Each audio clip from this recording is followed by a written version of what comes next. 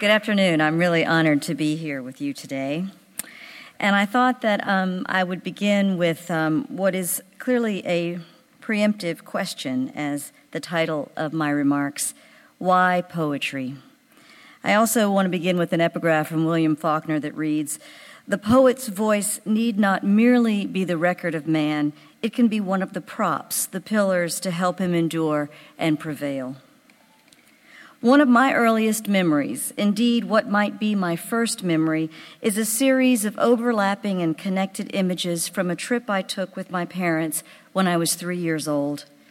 In the only photograph we have from the event, taken in Mexico against a backdrop of mountains, I am wearing a smocked green dress, and I am sitting on a mule, looking out toward the camera, perhaps at my father, who must be taking the photograph, and whose handwriting on the back tells me only this: Tasha, Monterey, 1969. Still, this image is not part of anything I remember. In my memory, we have driven part of the long distance from home in Mississippi through the desert. I can still see in my mind's eye the glare of the sun on the windshield of the car, can still feel the wind on my face from the half-open window I am leaning against. And then the memory shifts, and the images come to me as sound, water moving in a sink, what must be my mother's quick footsteps across a tile floor, sun and water, light and sound. And then, vaguely, the sense that I have stepped off the patio into the deep end of a pool. Water and sky overhead as I sink, my mother, who could not swim, waving her arms frantically above me. This is the final image that has stayed with me all these years, troubling my sense of what is real or imagined about the past, and causing me to contemplate why or how the difference now matters. I think of poet Adrienne Rich's words, "Some selected image of the past is always being delivered to our senses." And I must ask myself why my mind delivers what it does. Why do the seemingly different moments of the trip form a montage in my head, shifting as if they are all taking place at once, fighting for prominence in my act of recollecting? For me, this is all about metaphor, one of the most important implements in the poet's toolbox. As Robert Frost wrote, "Unless you are at home in the metaphor, unless you have had your proper poetical education in the metaphor, you are not safe anywhere. Because you are not at ease with figurative values. You don't know the metaphor in its strength and weakness. You don't know how far you may expect to ride it and when it may break down on you. You are not safe in science. You are not safe in history." My conflated memories, the images I hold on to, point to the realization of the figurative values I bring to my perception of the world, myself in it. I see in my confusion about these events something powerful, the need to make sense both literally and figuratively of the past and what I've come to see as my first inclination toward becoming a poet, someone committed to making use of the elegant and treacherous medium of language in order to grapple with histories both public and private, and, as James Baldwin put it, to recreate out of the disorder of life that order which is art. Often I am asked, why poetry?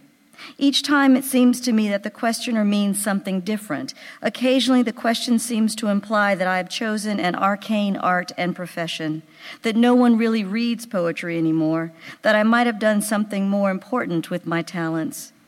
Other times it seems because of my subject matter, particularly my focus on history, my desire to effect the redress of poetry, to encourage social justice and to prevent cultural amnesia, that the questioner seems to imply my work might better be suited to expository prose.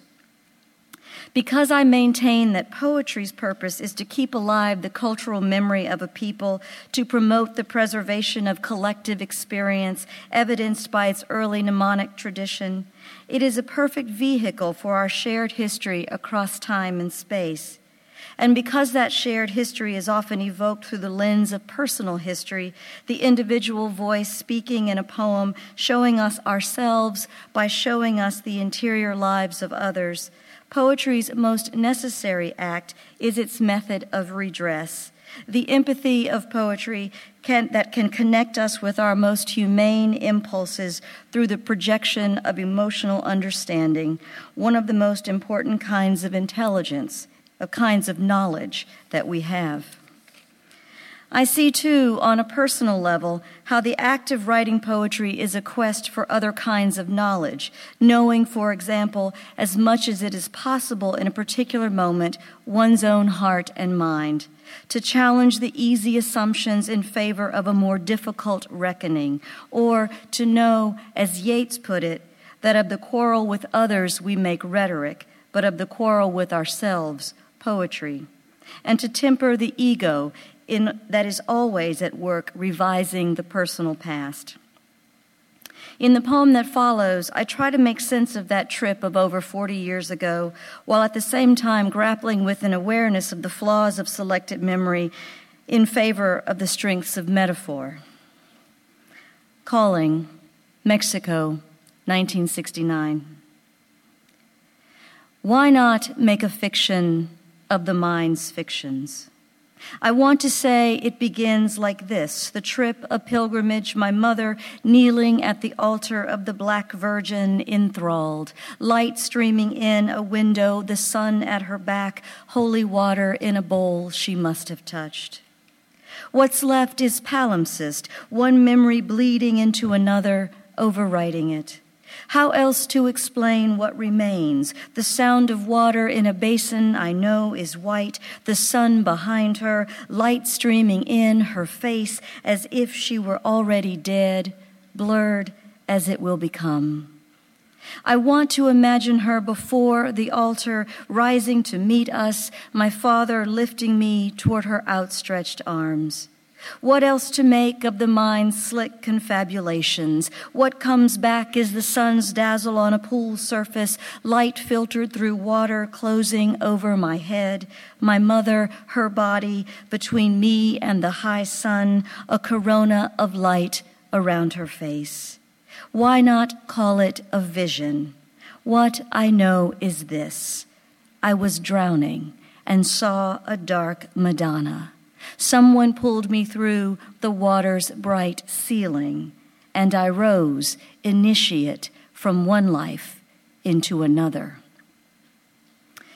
Adrienne Rich reminds us in the essay Resisting Amnesia that one does have a choice to become consciously historical.